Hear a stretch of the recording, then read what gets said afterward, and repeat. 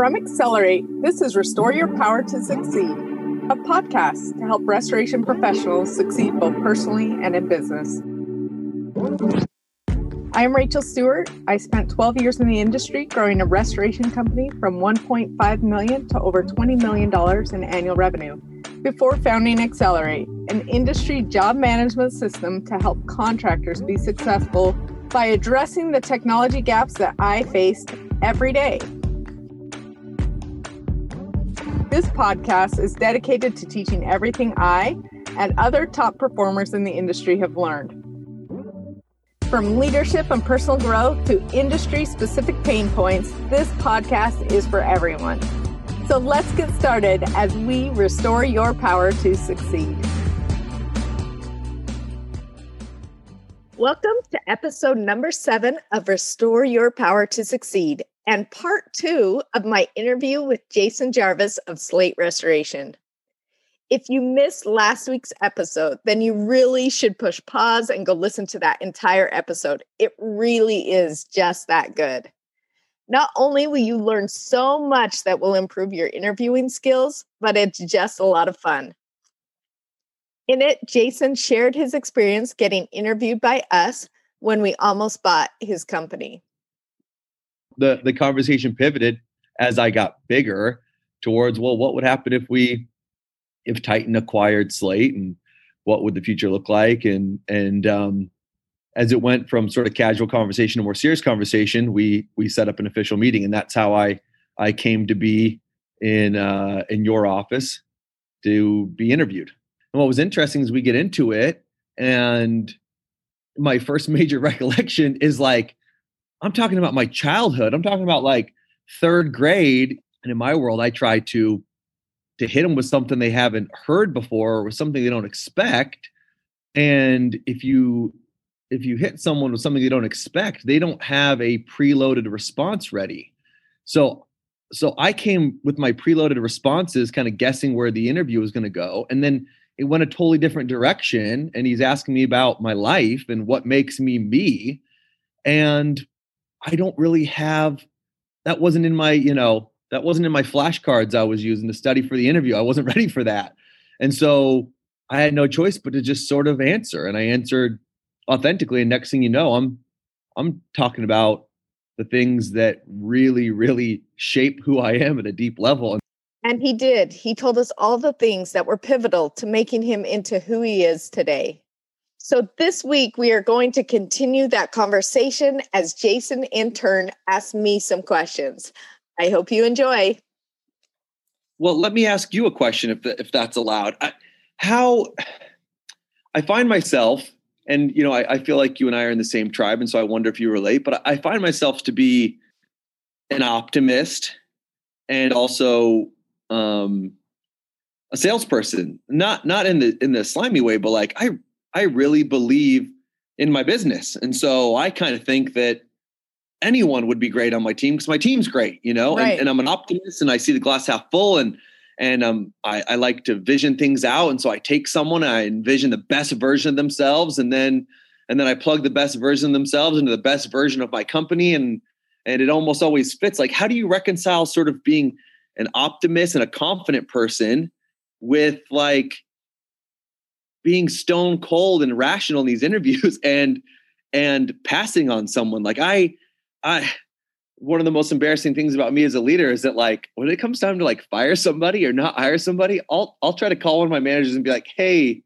what's your wife's favorite restaurant? If you just fire this guy for me, like you and your wife go out to dinner. Just don't make me do it. I'm going to go on a mountain bike ride and pretend like I don't own this company for a couple hours. Will you just call me when it's over? I'm just going to go, plug my ears and close my eyes and hide in the corner.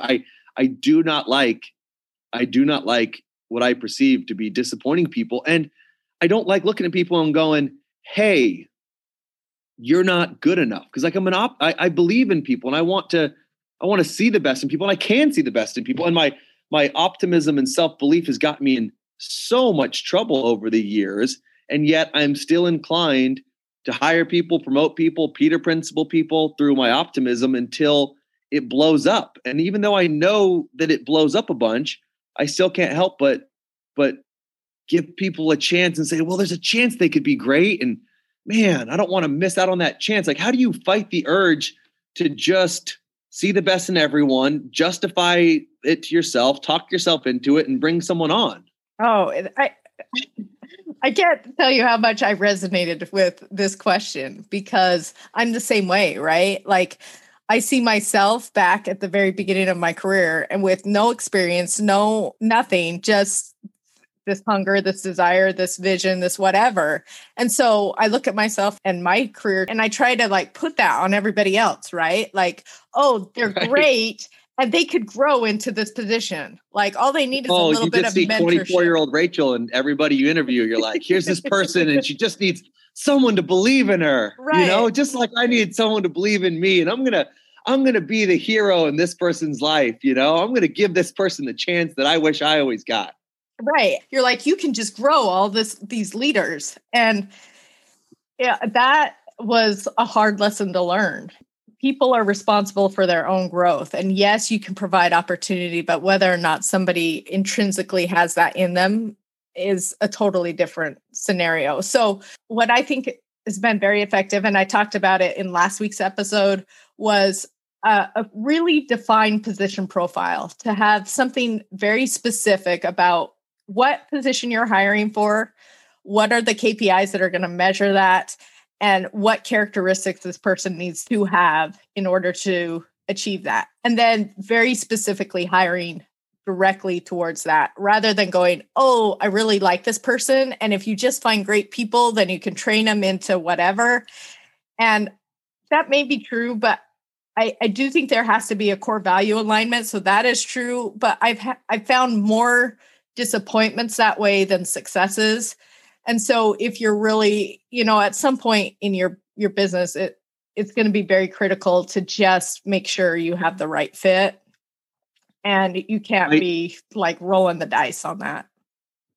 Well, I hear a little like Alice in Wonderland in that story you're telling her, and the way you're setting that up is that, like, if you don't know where you want to go, it doesn't matter which direction you take. And so I think I would probably be better served if I, instead of was looking for an emotional fit in my interviews, like, does this person align with our culture? And would I, does this person pass the grab a beer test? Like, I need to come into the interview. I'm just sort of thinking out loud for my own benefit here that I need a more clear set of criteria for what this person is trying to match. And then I can try to fit the candidate to the criteria, not size up the candidate and decide whether I think they're a good person or a bad person. I mean, of course, it'd be hard for me to not give someone a job if I am measuring it as, oh, good person versus bad person. It's like, no, I'm just measuring someone for a fit to this very narrow, specific set of expectations. I think that would give me a better framework to not hire someone, instead of when I interview people for personal attributes, well, then I reject them for personal attributes. I need to interview people for a role and for an ability to meet key performance indicators. And I'm not doing that. And I'm sort of discovering for myself through this conversation that that's probably where a lot of the emotion is coming in, and where I get the waters muddied and make poor choices. Yeah. And I think you have to have both, right? It has to be that core value fit. So we always check those boxes in that process as well. And it has to be a role fit and a KPI, like that they're going to actually be able to hit these performance metrics. And I think that's easier as you're a bigger company. When you're smaller, it's more difficult because there can be so many hats that somebody wears, right? It's not so defined what their role will actually be. But, when I first started, I was doing the bookkeeping. I was doing like office management, putting processes into play. I was doing hiring. I was like doing all of these roles. So that's a lot harder to go, okay, this is like, these are the KPIs. And you can break each one of those hats out to have KPIs, but I think it's much harder to find somebody that's going to be able to be great at checking all of those boxes. It's tricky. Yeah. So this may be more advice for a bigger company. When you're bigger and you have a defined role that you're trying to fill, make sure you're not getting clouded by some of that other stuff. Okay, we're going to take a quick break here. And when we come back, we'll continue this conversation. My name is Kevin Hussey. My company is United Fire and Water Damage. We're out of Baton Rouge, Louisiana. I've been in business since 1999. Prior to coming on board with Accelerate, we were using a platform, an application that was not specific to restoration, didn't have many of the tools that we need that are specific to the industry. And we were at a point in our company where we needed a tool that was a little more robust.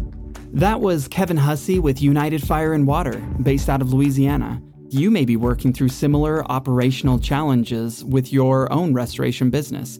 Maybe a lack of documentation in the field, the inability to track time for crews, overly complicated job management systems, or something entirely different. You can overcome any business challenges that you face. You can grow a profitable restoration business, and you can do all of that with Accelerate Restoration software. So we made the move over to Accelerate, and we really have seen some benefit from having those specific things within Accelerate, like KPIs, like time tracking for estimate submission, and our guys checking in at a job site so we know the cost of our labor per job. Accelerate just really has a lot more in the way of tools that are specific to our industry. And I think overall the reception to the technology in the field has been great by our staff. Accelerate is helping restorers like Kevin and United Fire and Water to restore their power to succeed through a more intuitive user experience, through innovative restoration technology specifically designed for our industry, and through results that just speak for themselves. You've got technicians in the field that are performing water damage restoration services, and that picture has to be painted to the estimator, has to be painted for our administrative people who submit the billing, who ultimately have to demonstrate to the carrier, this is what we did for this project. We have to be able to show them specifically what we did and justify what we did in order to be able to get paid. And that's what Accelerate really done a great job for us with, is painting that picture for the carrier so that we can justify what we've done and get paid as a company. Restore your power to succeed in restoration with Accelerate Restoration software. Click the link in the show notes to request a demo today. So I have one more question for you. So I walked out of our interview, and I think Russ followed me out to my car. And if you've ever read Brené Brown, she talks about vulnerability hangover, that sometimes you're really vulnerable with someone, and afterwards like, why did I tell them, about my childhood? And so I get to the car with Russ, and I think he said, hey, I'll circle back with the team and I'll reach out to you. And I'm like, Russ, let's be real, bro. Like, I don't think I got the job, man. I don't like, I think we can remove the suspense. Like, I don't think it's the right fit. But let's say that I walk to my car and Russ says, I'll get back to you Friday. And I go, oh yeah, man, I can't wait. I'm really excited to hear back from you guys. Like, if I just missed it, or if I just thought if I was really excited and I was like, yeah, man, I killed it. That was great. We're going to be perfect together. How would you have broken my heart, Rachel? How would you role play with me? What if I'd come back and said, yeah, I think this is awesome, and you and Howard and Russ had talked and decided it wasn't awesome? Like, how does that end? I mean, luckily I just sort of walked away and never came back, because it was clear that not that I didn't get the job. I'm being, I'm sort of poking fun at myself, but really what it was, I walked away like with more enthusiasm for my business than I had in a long time, because only when presented with a really appealing alternative was I able to really realize how much I love being in charge. And so I left with like, man, you could offer me the world, Rachel. I'm not leaving this thing I got going on, because through the line of questioning, I really uncovered that I was excited about where I was. But if I had missed it and I wanted the job and you didn't want to give it to me, how was that going to end? Well, I think from my perspective, where we left that was a little bit different. I mean, I could see that you were passionate about all of those kind of things. And I could see, well, okay, we probably need to have some conversations about what autonomy means to him. And like at Titan, we were pretty autonomous. Like if you were a division manager, if you were whatever, you pretty much got to run that part of the business, right? Like you were responsible for the P&L for that business, but you kind of got to determine your hiring, your firing, how you wanted to structure things. If you wanted to come back and do something radically different, all you needed to do was present it to the team. We needed to talk about how it was going to affect maybe some of the other divisions of the organizations, but given them a lot of autonomy. So it wasn't necessarily that. Like I could see a place, I was like, okay, well, he likes making his own decisions. He likes being in charge of this. Like, would he be comfortable just in this sphere? Or is there too much overlap into production or some of the other things that he would want to be making calls on? Right. Right. Sounds like you just kept refining the role. So I was like, okay, right. So I felt like we could come back and ask some questions around that and get to a place I thought where we could be mutually compatible. Where I thought we had disconnect was, I think, just on the price tag, right? Like we were going to be buying you out of, so paying for your book of business and everything like that. And then you had these giant salary expectations. And I'm like, how are we ever going to support this going forward? I mean, he's going to have to be hitting massive sales goal year What's after year. so hard about that? I'll just bring in lots of work. Jeez Louise. Do I think anybody could do it? Yes. So I got the impression that you were kind of like about it going out of there. So, I mean, I think where we left it was like, hey, Russ, are you going to take Jason out in the boat and have a conversation about this or whatever? He's like, yeah, I'll do that. And I don't know if there was ever a formal conversation or if you were just kind of left. That feels like a real like mafia reference. Take me out on the boat. Is that like, if I don't have the right answer, all of a sudden I'm like, I got an anchor tied to my foot and I'm never seen from again. That's so funny. Now I know how you guys have such top talent at Titan. It's like you take him out on the boat and then say, hey, listen, swim back. I have been on Russ's boat. It's very nice. That's funny. And the lake he took me to was small enough that he did throw me in. I could have made it to shore. I would have survived. That's awesome. No, yeah. So I don't know if he ever actually did that or whatever, circle back. I mean, I think, so the question was, if it hadn't been a good fit, I think what we would have done is called you up and said, hey, can we get together? Can we sit down? I think it's always respectful at that when you do such a thorough top grading interview that you're getting back to them and telling them the reasons why. Right. Because it is an investment. It's a time investment. So, it's probably not something you want to just shoot them a quick email and say, we've gone another direction. Because like at that point we had, I told you things I'd only told my therapist, you know what I mean? So it's like, you better circle back with me and we better have some sort of, tying up of loose ends. Cause it is a much more thorough and in-depth interview process than other ones I've been a part of. Yeah.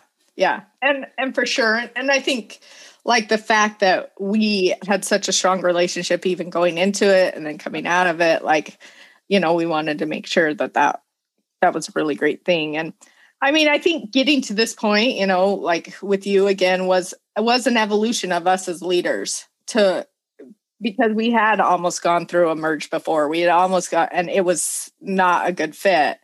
And so having done this like one time prior, that was something that we really wanted to make sure that this was going to be a long-term, really great play. Right. And who knows, maybe it will be someday you'll buy Titan. And you know what? That was how the joke started. I went from telling Russ, you can't just hire me, bro. You have to buy my business. Like, come on, you're hurting my feelings. And then, in the spirit of little brother, big brother, he called me one day and said, hey, maybe I want to buy you. And I said, well, maybe I want to buy you. Like, and so that became my thing. It was like, I would, once we got to the credit check or once we started talking numbers, I'd quickly get found out as not having enough to be able to afford Titan, probably not even the down payment, but it felt good to be like, well, maybe I'll buy you, Russ, it felt nice. I think he would be like, hey, here's the keys. Let's go. Yeah. Well, they had sticker shock at my salary. I'm sure I would have had sticker shock at the purchase price of Titan, but I'm saving slowly but surely. That's awesome. A couple more good years in the stock market, maybe I'll have a chance. So let me ask you one more question and we'll kind of wrap this up. But was there anything that you took away from that you went and then applied at Slate? Was that whole experience for you? I mean, I think you already said you felt really grateful just because you got clarity around where you wanted to be. But did it help you? Did it change the way that you interviewed going forward? Yeah, it's probably one of the ways it served me most. And some of it I've covered, but I don't know if this is sort of in the doctrine of top grading, because I haven't studied it. I didn't want to sort of look up your guys' process and then feed you answers that you want to hear. But my experience of it was that I need to begin with the end in mind when I interview people. I need to know what I'm interviewing them for. That's the first thing, is like, I've got to know with more clarity what I want from someone, and what role, and what are the key performance indicators, and what is our culture, and what are we looking for. And then once I understand that, that's half the battle. And then the second half of the battle for me is I thought the genius of the way that I was interviewed was that if, let's say, beginning with the end in mind, you guys were looking for a leader who could assimilate into Titan's culture, have some autonomy, but also be collaborative. I'm not saying that's what you wanted, but let's just say if you guys sat down and said, okay, that's what we want. Okay, there's the first half. Now the second half is, how do we uncover whether this person has those traits or not? And what I would do in an interview in the past is to say, hey, do you think you could be collaborative? And it's like, hello, like I'm just feeding them the answer. And part of me wants to feed them the answer because I don't like tension, or I don't like awkward silence. I don't like pinning people and leaving them scrambling. So I feed them the answer. I found I feed people the answer in the way I ask the question. And so the second half to me is, once I know what I'm looking for, how do I frame a question that would reveal that person's character, not asking them to say yes or no. Do you have integrity? It's like, give me a break. Like, even if you know what you're looking for, if you ask the wrong way, you're just going to get platitudes. And there was just something really genius in the way that the questions were presented to me, that it wasn't obvious that you were mining me for character traits. You were asking me about my life. And as I talk through my life, my character traits are revealed. And so that was the genius of, like, can I, one, know what I'm even looking for? And then once I know what I'm looking for, can I frame the question in a way that invites someone to be authentic, especially someone who really freaking wants this job, man, and will tell you anything you want to hear. And I got so many people on my team over the years that have told me what I want to hear. And then slowly but surely, there's this disconnect between what they said they would do and what they're actually doing.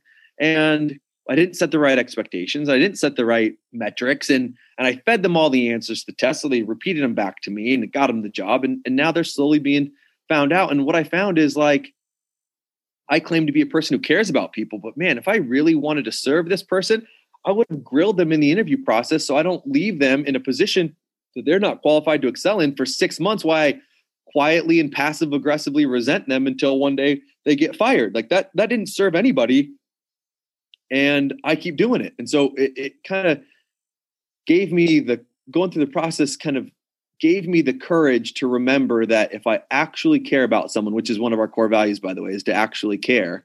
If I actually care, then I am going to let them squirm and scramble and give me whatever answers they can come up with. And I'm not going to feed them the answer. And I am going to be pointed, and I am going to have a high bar, and I am going to reject candidates that aren't perfect fits, because if it's not a perfect fit for me, it's not a perfect fit for them. And it's just not fair. I have to remind myself nobody wins when you hire the wrong person. You know, I got people that have little short stints on their resume. The person that you hired that you had to let go of after 3 months, they got a 3-month job on their resume. That's bad. Like, that, I'm not trying to beat you up, but that didn't serve that person, and it didn't serve you. What a mess.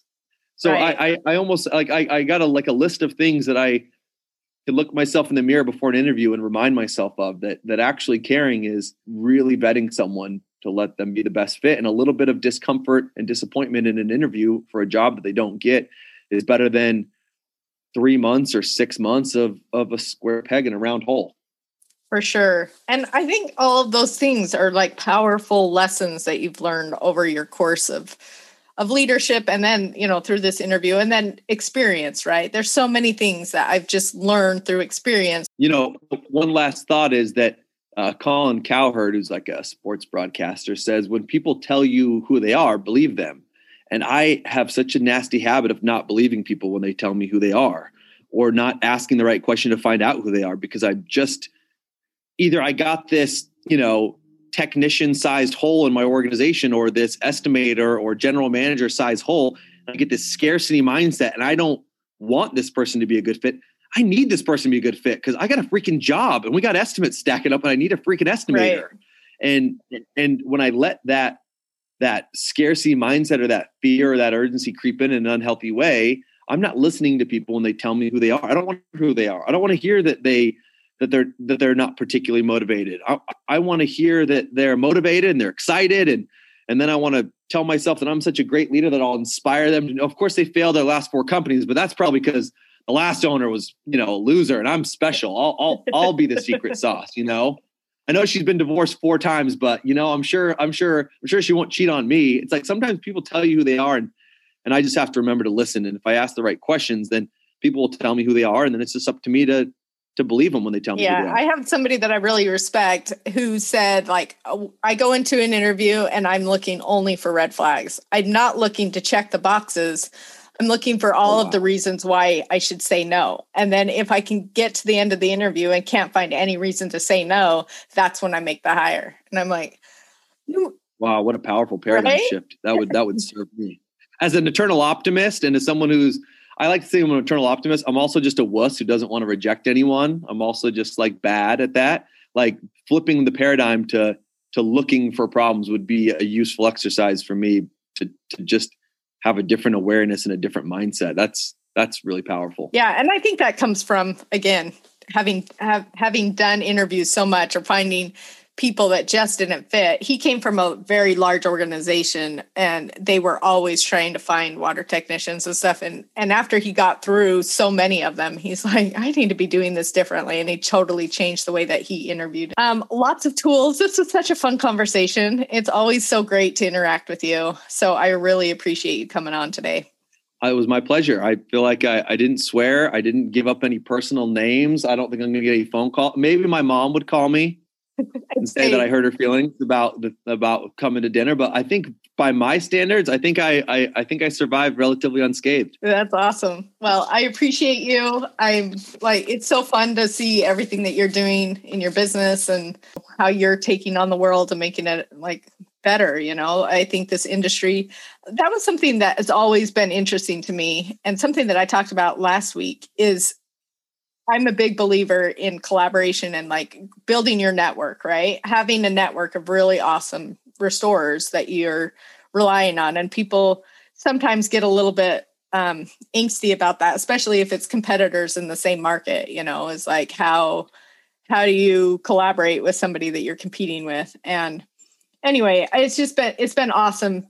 I believe that, if you raise the bar of those you're collaborating with and that you're competing against, you raise the industry. And I think the industry needs that elevation. So it's been awesome to associate with you over the years. Well, thank you. I'm so grateful that you and Russ never had a scarcity mindset around our relationship. There's been so much great stuff that's happened from my relationship with you and with Russ that I'm so grateful that you didn't just see me as a competitor and say bad things behind my back and never talk to me. You guys were always gracious and kind, and you've served me.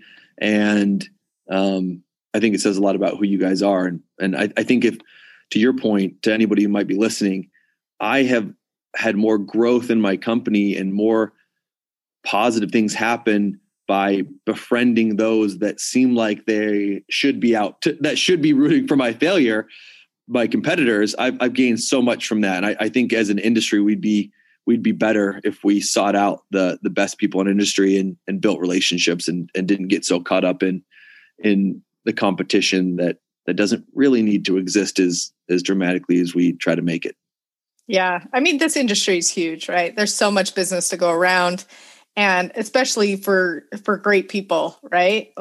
So there's plenty of bad companies and I think if you align with great people who are doing great things, if they're getting more business, the better, So great. I mean, I can have a really nice living with, I'd be shocked if I had 1% market share in Maricopa County, and yet I have a great life. So there's room for us. Yep, absolutely. Well, thank you so much, Jason. Well, thanks for having me on. All right. Thank you so much for joining us this week. I had so much fun. I hope you did as well.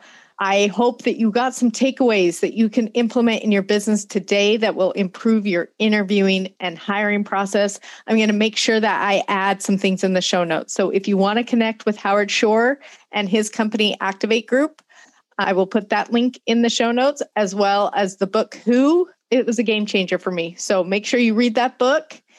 And I will also link Jason Jarvis's company, Slate Restoration, if you want to go check him out and the great things he's doing. We'll see you next week as we restore your power to succeed.